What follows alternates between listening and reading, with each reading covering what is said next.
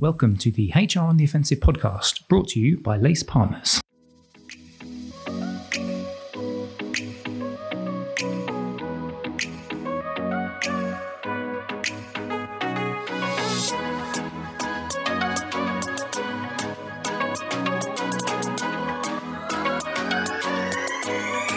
Good morning, good afternoon, and good evening, and welcome to the latest HR on the Offensive podcast. It's me, Chris Howard from Lace Partners. Thank you very much, as always, for joining us. Today's podcast is based on a campaign that we're running. It's linked to a campaign that we're running. I want to talk about that in a minute, but it's a roving podcast today because we've got 5 people on the podcast and each of them are in different locations. Kat is on site with one of our clients. We've got myself, oddly, coming to you from an airport, a lounge, and then we've got the fantastic Cathy Acratopulo to complete the laces before we introduce our guest, who is coming from our office. Let's introduce our lacers first. Kat, how you doing? You all right?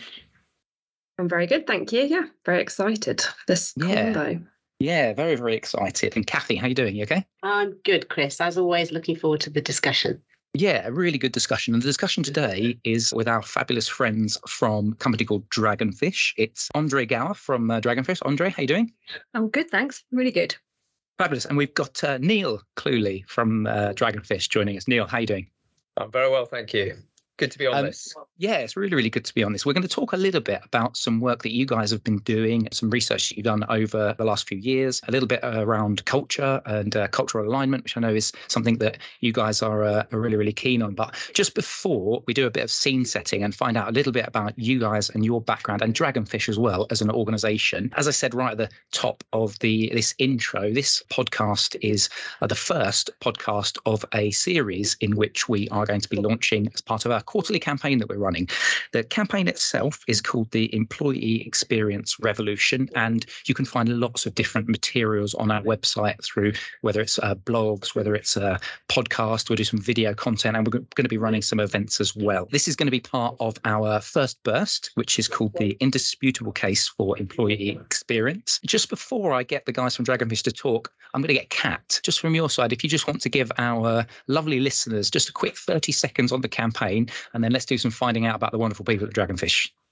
Thanks, Chris. Yeah, so the campaign is really about the importance that we believe CPOs need to place on employee experience for not only employees, but for the business as a whole. And really the conversation that we want to get into today is to understand how experience and culture is highly linked to business value and to performance. And we believe that there is a very strong case out there, lots of evidence of that, and the work that Dragonfish have done sort of guides us to that as well. So we're excited to talk a little bit more about that and how it all comes together. Yeah, certainly. So Niall and Andree, if you guys can give our listeners, just for those people who perhaps haven't come across Dragonfish before, a little bit of background on your business and actually you guys as well. Great, okay. So first of all, we're often asked why we call dragonfish. So I'm going to start there. So if you've ever seen a dragonfish, it's a fish that swims at the bottom of the ocean. It sees things from a different perspective. It swims deep, and that's part of our DNA's research. Also shines a light, so creates a light. And we were founded to help really understand the links between culture, performance, and really help enable organizations to better manage culture as a positive force for better business outcomes and sustainable growth. So yeah, we describe ourselves as a global culture and performance consultancy. Research is in that DNA, but we help organizations probably on 4 things: help them measure culture, help them shape and strengthen culture, help them embed high-performing cultures, but also sustain high-performing cultures, because it's never finished and culture is always evolving. So I think that gives us a little bit.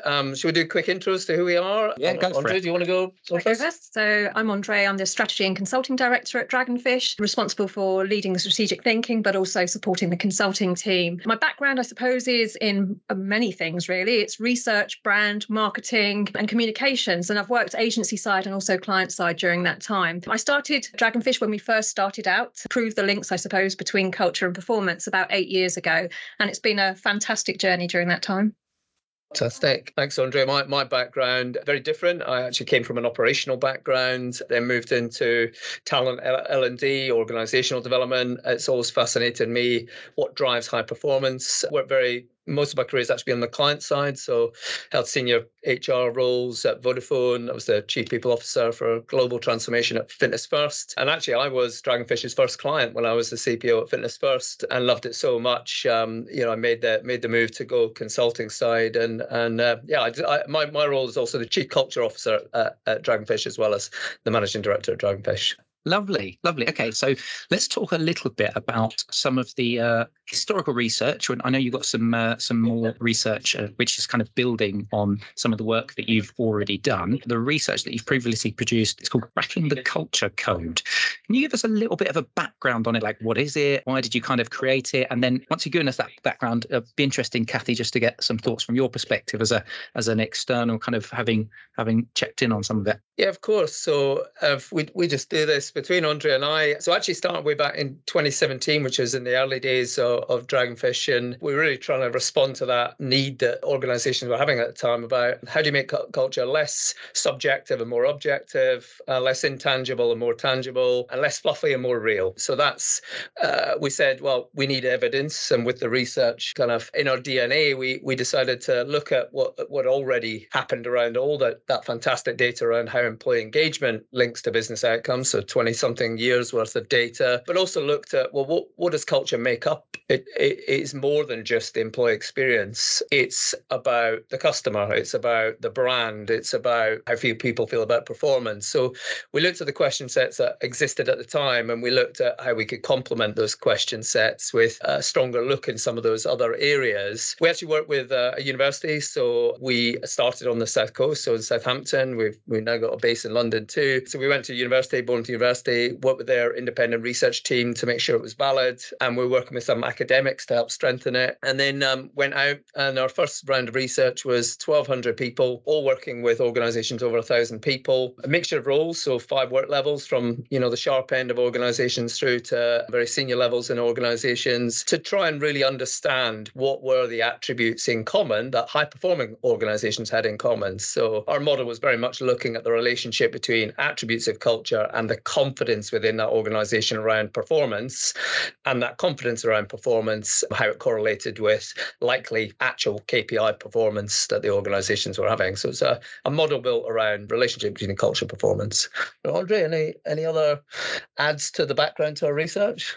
I suppose in terms of where the research landed us, it landed us on those 4 pillars. So 4 things that organisations who are high performing have 4 things in common. And that was around job satisfaction, emotional commitment, brand alignment, and customer alignment. And interestingly, we started to see that, where most organisations were featuring their engagement surveys was very much in that job satisfaction and emotional commitment area. And what we were beginning to see was actually the top performing organisations were really doing well in the brand alignment and customer alignment space. So those are the areas that we really wanted to focus on. And that's where our research took us next, I suppose.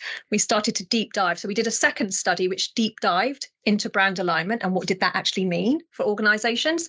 And that covers things like vision, purpose, values, all of those things. And then we did a deep dive into customer as well, just to really understand what was it about customer that was really important in driving culture within an organisation and high performance. And that was around customer centricity, customer connection, those type of things. And that's taken us to where we are today, I suppose. Yeah. And I think from my perspective, what's really interesting about the research, many things are really interesting, but what really stands out for me is that compared to maybe where different organisations, different survey focus has been on that sort of engagement at the individual level, within an organisation, actually you've got a really broad set of levers, if you like, or influences actually what makes up culture within an organisation, and bringing in the alignment to the company's brand and the alignment to the customer and how customer centric you are, or how connected you are to the customer, and how that influences the culture of the organisation that you work in and directly relates to performance. I think is something that's relatively new, right, in terms of the breadth, the holistic approach you're taking. Yeah. When you were doing that research, how much of that had you sort of already had in your head as wanting to get into that space, as opposed to that emerged from the research that you did? You see what I mean? I think it came to do with the people who were, when we were doing the original research, the people who we were working with were customer experience backgrounds. Yeah. So the idea was that we wanted to think of it much more as an ecosystem of parts, that there was more to sort of culture than just through the employee lens. So it was really understanding actually how could the employee experience drive the customer experience, and could we prove that through our research? So that's why it took us into that space, I think. And I'm glad it did. We've been very fortunate to work with a real mix of stakeholders. So yeah, chief customer officers, chief marketing officers, and CPOs. And actually what brings them together, and when we've seen the most effective change, is when they're really aligned on the links between where the organization's heading, but also the experience management approach within the organization. So we were seeing that from what were the conditions for successful transformation or change. Those were in place, but actually we wanted to help change the conversation and enable other leaders to have different conversations and build those partnerships within their organizations. So I think that was a big driver for us with the research. When we delve a little bit deeper into this idea of cultural alignment, I'd love to get your kind of views on it. Obviously, you've produced quite a bit of content around it. So, just talk us through some of your thoughts about it and some of the findings that you've had. That'd be really, really good. And I'd love, when we've talked previously, we've looked at this idea of engagement to alignment. So if you can build on that, and then I'll get Kat and Cathy just for you guys to give your insights.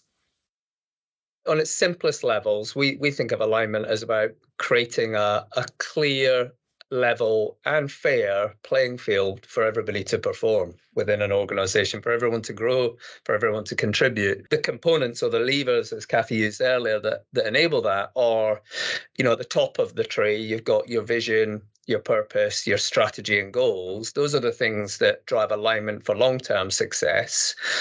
But the things that drive and why alignment matters on a day-to-day basis are the values and behaviours, the ways of working, but also the experiences we have at work and the interactions we have at work. So actually, for us, alignment is fundamentally about creating a blueprint where everybody can contribute and perform, but it's also about how all those elements work together. And where culture really shows up is in the experiences your people have, and your customers feel what your people feel, and vice versa. So they're two sides of the same coin. So that's where we started with, if you like, we're building out a triangle of components that then brought us into what's happening to embed culture successfully within the employee experience, and actually what are the parallels of what's happening for colleagues that's happening for customers, and vice versa.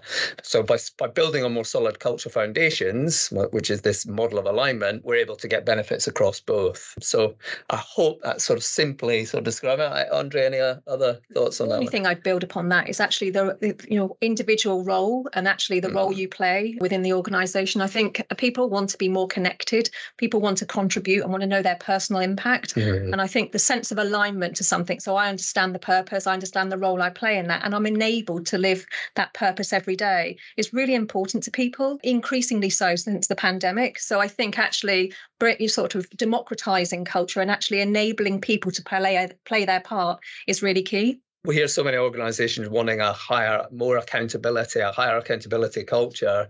Actually, by making that blueprint clearer and more transparent, you are empowering people to know where they can play their part and drive more accountability. You're also shifting the power to be a collective, responsibility for the performance of the organisation, not just the decisions of a few at the top. So it can be a very powerful force when done well. Some reflections. I'll start with you, Kat, and then we'll get Cathy just to build on that.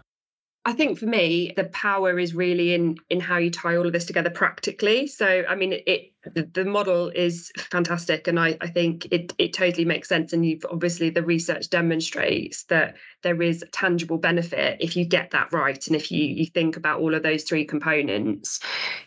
From somebody listening in now, what are some of the key things that people need to think about in order, what are the first things you need to do to try and really focus on getting that alignment? Because it feels like it could be a big job to try and think about all of those different components together. For me, it starts with clarity and making things clear. I think within an organisation, often those component parts are quite confusing. They're not clearly defined. And I think it starts with clearly defining, your vision, your purpose, involving your people in shaping the values and behaviours of the organisation, involving them in that.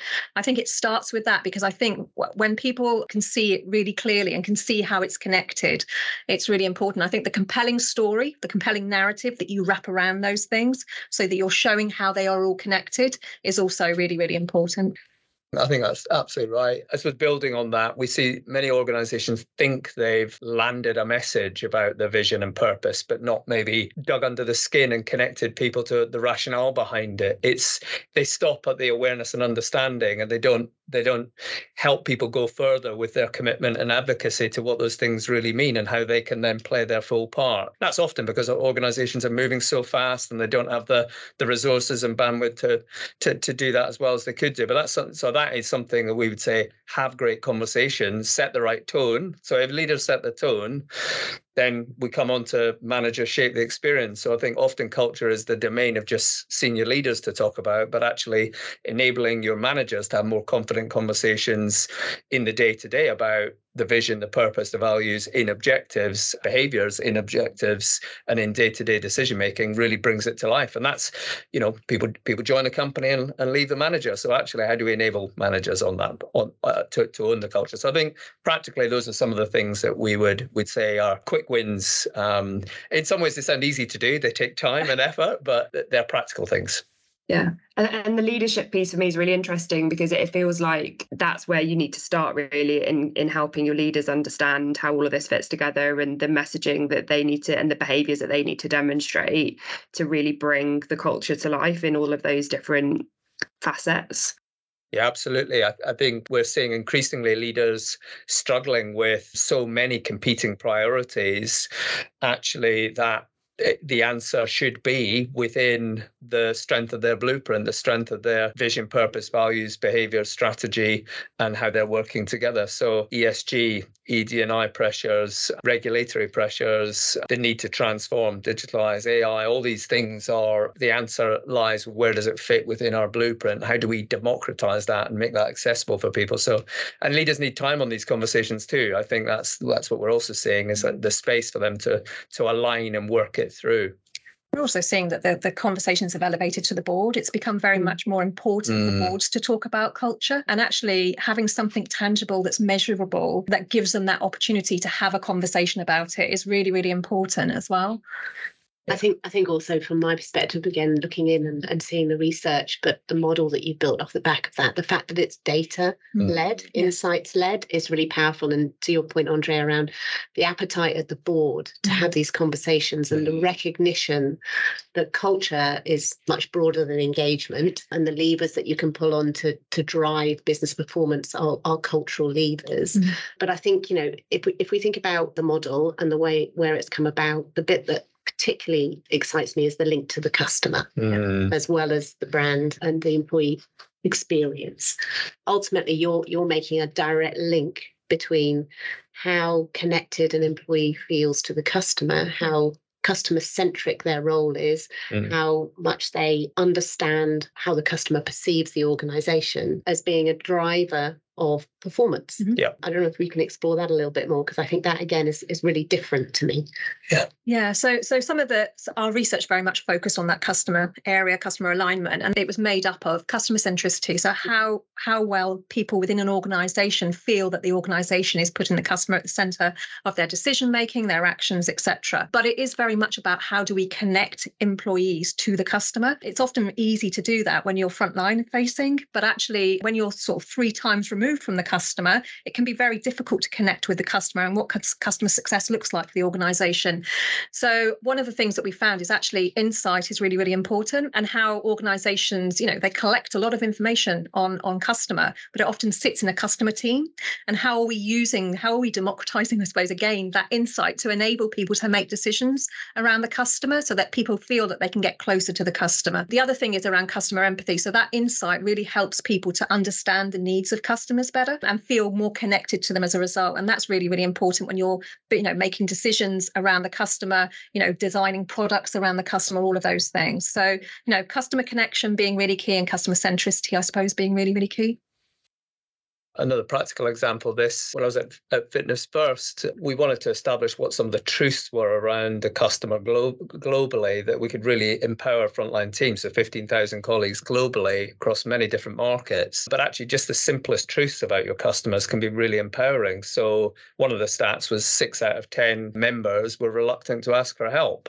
Now, if you tell your people that fact, they can, and give them the challenge to find out who might be those people that need help, it's very empowering. So a lot of customer insight data stays within the customer data team or in the marketing and business development team and isn't always used. And it's incredibly powerful how just simple customer truths and insights can become really actionable.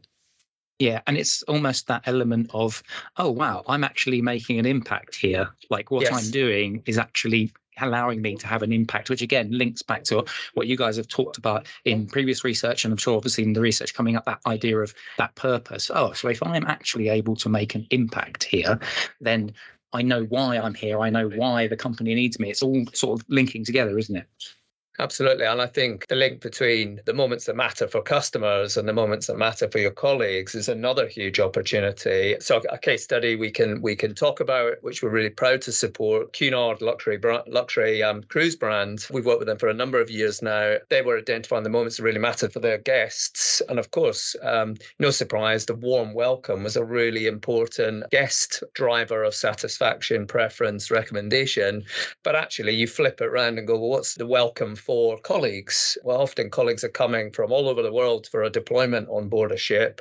They might have had long journeys. They go straight into a health and safety briefings. There's a lot of logistics involved. So we just looked at, okay, well, if that's a moment that matters for customers, how do we make sure that's a real moment that matters for colleagues so they feel that sense of warm welcome on the inside to then gear them up even better to deliver that for customers. So it's a win-win both ways. So, but it's using data and insight to inform those sorts of innovations in employee experience and customer experience. One thing that I'm intrigued to see if you're seeing, Cathy and I were talking about it the other day, is actually a move to create roles that look at both customer and employee experience. So, there are people, organisations that now have a joint customer employee experience kind of role. We're seeing CMOs move into CPO roles, actually starting to sort of cross-pollinate across. Are you seeing some of that as well? There were some organisations that did it a couple of years ago, and they were like trailblazers, really. That, by having one person who had oversight of the employee experience and customer experience. We are seeing it more. We're seeing it more that they're working together. Those teams are starting to work together more within an organisation. It would be great to see more people, more leaders who are responsible for both the customer and the employee experience and have the oversight of both. Because as Niall was saying, there's so many opportunities to join up the customer and the employee experience and sort of harmonise those, to consider those, what are those moments that matter across both of those things, that connect the two things together? I think it's an interesting development, is a new era of the chief experience officer that looks after and guides both areas. Is that too big a role? Because ultimately businesses it's people that drive organizations. So we need that. It's more for us about how, depending on the size of the organization, the model needs to be right. But it's more about how those functions are maybe working together. We don't see enough. So the people teams are struggling with data analytics, but yet customer experience teams are far ahead. How could they join forces to share the skills and data so they're joining the dots? And it's great for us to see and help a number of organizations on getting better at this right now. Cathy, do you fancy being a customer experience officer? I'd love to be a customer as much as I can, Chris. I genuinely really agree with that comment around data and insights led. The disciplines and the structure and the approach and the design thinking that goes into how you interact with your customers, if we can leverage that and apply that to how we manage our employees, how the experience we give our employees, and how we, as part of that, generate a culture that is driving that alignment between the customer, the brand, the employee, leadership. I think that for me is the real sort of accelerator to driving business value. And I think that's where there's lots of lessons to be learned. And the research that you've done and the approach you're taking is very much pushing that agenda. So I know you guys have been busy doing lots of more recent research, building on the last few years of research that you've done. And I don't want to have any, cause any spoilers here, because I know that the broad research will be communicated soon. Is there anything you can share with us now to give us a little bit of insight into the findings that have come out of the research that you focused on this time? Yeah, absolutely. I think if I talk a little bit about what we've set out to find out on this latest research, and then we can start to share some of the insights that are coming through. So this is our fourth instalment of the Cracking the Culture Code research. Organisations come through a pandemic. We have been involved in a number of industry studies, sort of cross-industry studies through the pandemic about culture and performance. But we wanted to see what's changed, what's shifted since the earlier studies that we had completed, what's become more important. The hypothesis was, cultural alignment matters more than ever when people are working in more hybrid ways, different ways. We're looking for connectivity. Is purpose even more important than it was pre-pandemic as people look for meaning in their work, making choices about who they want to work for? But we also know that things like ESG, ED&I have become even more critically important strategic imperatives for organisations. So how do we make sure that our data encompasses some of those elements? We were watching closely some of the culture headlines that have played out in front of all of us, where it's been in the news that culture has been a major issue for how an organisation has ended up in a terrible situation. So we wanted to strengthen our data and research to have insights to help practitioners, to help organisations post-pandemic. So yeah, Andree, do you want to talk a bit about the early findings? Yeah, so we are in the process of digging deep into that data at the moment. So we are doing sort of factor analysis, but we're also looking at key driver analysis as well. I can give you some insights into some of the sort of, we're calling them 6 culture signatures that are coming through, I suppose, through the factor analysis. And that's really about the things that are evident, I suppose, in high-performing organisations. So the top 20% of organisations, what are the things that are really sort of coming through or rising to the surface as being really, really important? And some of them we've talked about already, which was around the sort of having that well-defined, aligned, but also embedded value, purpose and vision, and having those really sort of come to life in the organisation, I suppose, and everybody's feeling that they can contribute to those. We've also talked again about customer centricity and customer connection being really, really important. So there's some organisational stuff that's really coming through, but there are also some things which are more about the individual, and I think those are probably quite interesting. There's one which is about sort of meaningful work, so people wanting to do meaningful work, and the fact that that stems from really having clarity on their role, but also understanding sort of their own personal impact. So where are they impacting customer success? Where are they contributing to the purpose? That people really want to feel connected to that, and meaningful work comes from doing that. The second thing, I suppose, from a personal perspective is around personal growth. So that's coming through as being really, really important in terms of driving performance in organisations. But it's that true sense of fulfilment in your role. So growth in many ways, whether that's about internal mobility, whether that's about having a learning culture. It's really about that person feeling that they're contributing, but they're growing with the organisation at the same time. And I suppose the last one, which I think is probably really, and I don't think this will go, I think people will recognise this in most organisations, is the need to work in a trusted environment where you are truly valued and people are recognising the contribution you're making and you're valued for that work. So there's a sense of trust, being able to work in an environment where there is psychological safety, where you feel you can speak up, and where you can trust not only your colleagues, but your managers and leaders as well, but also that feeling that actually you're being valued for the work that you're doing. So they're just some nuggets, I suppose, that are coming through, which we're exploring in a lot more detail and unpicking the layers of those. Yeah. It's really, really interesting. Certainly that kind of feeling trusted. And also I'm really interested, and I'd love to get Kat and Cathy's thoughts on this as well, this idea of it leading. If you feel trusted within your organisation, it also actually leads to more innovation because you feel like you can try more things, you can do more things. And also this idea, if my work is more meaningful, the levels of productivity that I'm going to drive as well are obviously naturally going to increase too. So I don't want to cut Cathy and Kat out of this before we wrap up in a couple of minutes. So just some thoughts from you guys on that perspective. We'll start with Cathy. Yeah, I mean, I think those emerging themes are really interesting, and they also show a bit of a shift, right, over time from what you found before. I think the link to purpose is quite interesting from the findings now, and we know that over the last few years, what motivates people, why they join organisations, why they stay, there's much more alignment between the individual's value set and the organisation they work with now, I think more than ever before. We are in a position where, still high employment, people can choose their roles. They want to work for an organisation where there is affinity with purpose. So to see that coming through really loud and clear, I think is really interesting, recognising that maybe when you look at the demographic split on that, to see how that maybe varies depending on people's generation they're from, if you like, in terms of that thinking, will be interesting to see how any differences there. But to me, that really rings true as to what we know is important to individuals now compared to maybe a few years ago when you did your original research.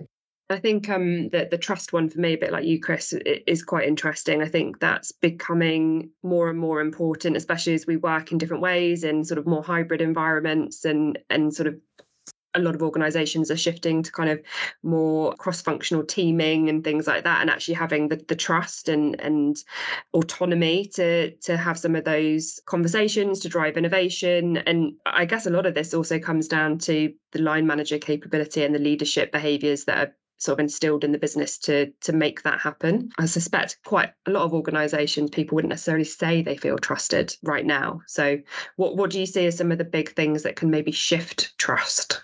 Alongside, so purpose now has really risen, that shifted, but vision matters as well. People, what drives people to do great things is a clear mission. Everybody responds to a call to action around a mission. And the evidence also is showing that clear goals and objectives really matter as well. So I think trust and empowerment come hand in hand with the brief that you're given, the challenge that you're given. So I think organizations often think they've set great goals, but not necessarily translated them into objectives that people can really own and be responsible and accountable for. So I think there's something there that we're seeing, particularly where organizations are also struggling with having a more agile approach to OKRs or quickly reviewing objectives. The ones that we see are very effective at doing that really, really well. But collaboration needs to be learned as well. So working at collaboration builds trust, builds relationships, and we've got to look very carefully at the hard and soft measures and outcomes around hybrid working to make sure we're creating the right conditions for people, not just to be effective now, but also for that growth, which clearly, as Andree said, is one of the key drivers. People can grow as well. So we've got to be investing in a number of things there, I think, that are going to help people feel more trusted and to drive productivity. Or that's really sort of redefining how we're looking at productivity in many ways. Definitely. I think we're just over the 30-minute mark. That's absolutely whizzed by. I just wanted to, we've not even scratched the surface, I don't think. And of course, we will, just for those people listening in, we'll of course put any links to the research that that the guys from Dragonfish publish in the coming weeks. Just any final thoughts? I just wanted to cap us off with any final thoughts. Cathy, I'm going to kick with you. Anything that you'd like our listeners just to take away, if there's just like one nugget? Well, I guess, we initiated this podcast on the back of it being part of our employee experience revolution. And I think, the findings from your latest research, the early findings, seem to give that sense that this is a time to rethink, reset. And I really like the sort of broader perspective that you have around culture, and within that, experience is part of that. So from my point of view, I think the broader we can think around experience, culture, how it fits together, and the need to reset and refocus people's attention, I think is really powerful. So I'm really enjoyed the conversation today. So thanks very much. Yeah, no, thank you. Kat, any just final bits before we wrap up then today? It's been a great conversation. It's just made me think about lots of different things and how this links to some of our other conversations that we've got planned coming up. And I think part of it is about how you tangibly tell that story back to the business around the investment you put in culture and the benefits that will bring to the business if they do spend the time, the energy, give leaders the space to do it properly. So yeah, it's made me think a lot. So very good conversation. Thank you guys. Thank you very much for Niall and Andree and Kat and Cathy for joining us today. Of course, you can get this podcast wherever you get your podcasts. We are on all of the major channels. You can also access our campaign. We are at www.lacepartners.co.uk/EX Revolution. That's the campaign main page. And as I said right at the beginning of the show, we will, of course, be putting lots of different pieces of content out. We'll also, in the show notes, put a link to the Dragonfish research when that comes out too, and we'll communicate that with everyone as well. Neil, Andree, thank you very much for joining us today. Thanks very much. Thanks for having us. Yeah, it's been great. And Kat and Cathy, pleasure as always. Ciao. You, Chris. We hope you've enjoyed this podcast, and we will see you next time on the HR on the Offensive podcast. Bye-bye.